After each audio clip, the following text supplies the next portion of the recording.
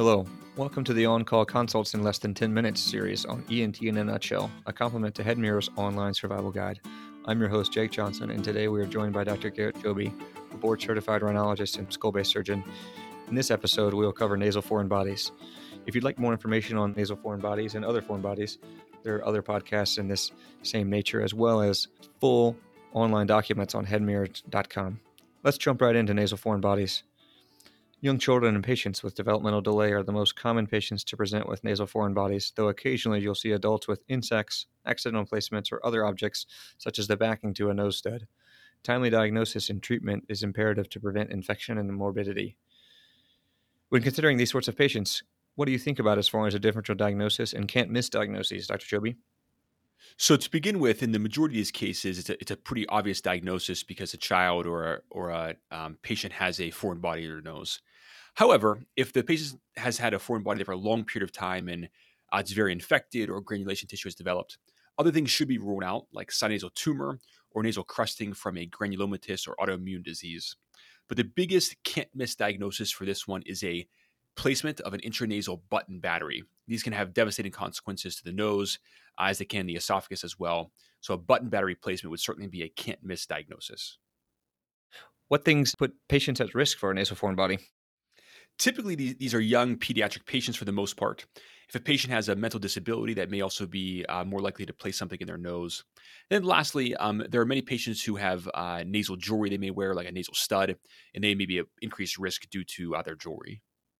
As far as history taking, what sort of things do you want to ask these patients?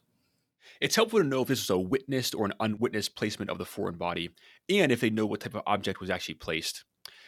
It's also helpful to know how long it's been there if at all possible. So, have they had symptoms for 3 or 4 weeks, or was this witnessed and just placed yesterday?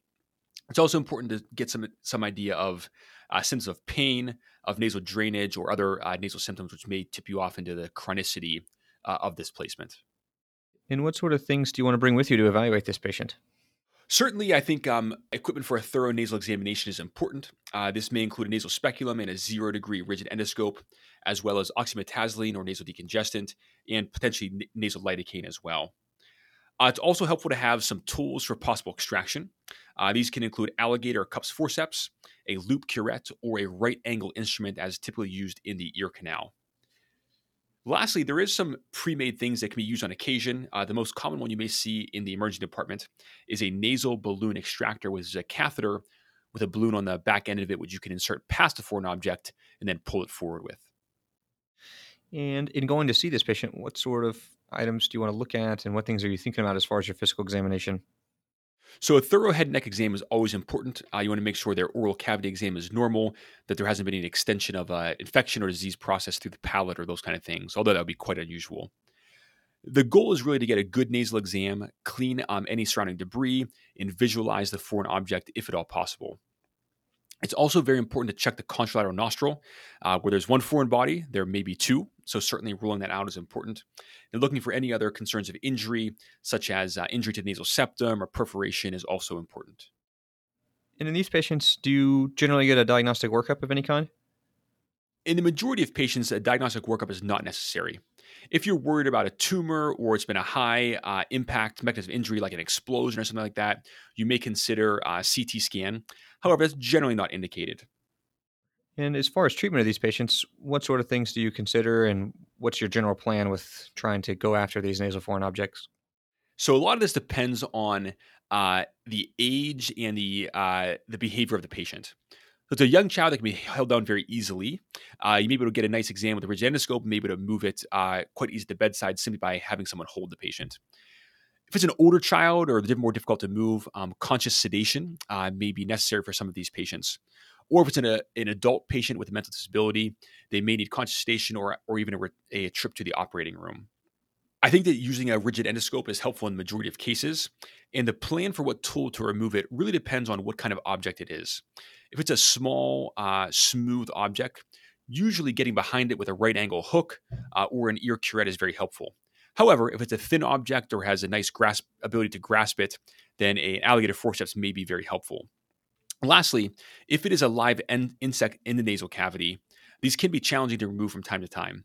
it may be helpful to sort of flood the area a bit with a little bit of lidocaine, which can help to calm it down or even kill it, and then remove it afterwards once the nasal cavity is anesthetized. And after you've completed this, do you consider any medications after that for these patients? If the patient has a lot of edema from the foreign body being in there, you may consider some nasal saline or even a topical steroid spray. If it is a more significant chemical injury, such as a battery or some sort of detergent or solvent, they may benefit from routine nasal rinses or even in rare cases, systemic steroids.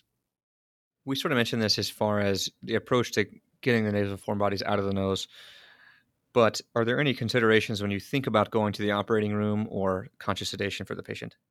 Sure. I think it's important to get a history as far as what the NPO status of the patient is for both consideration of conscious sedation or a trip to the operating room.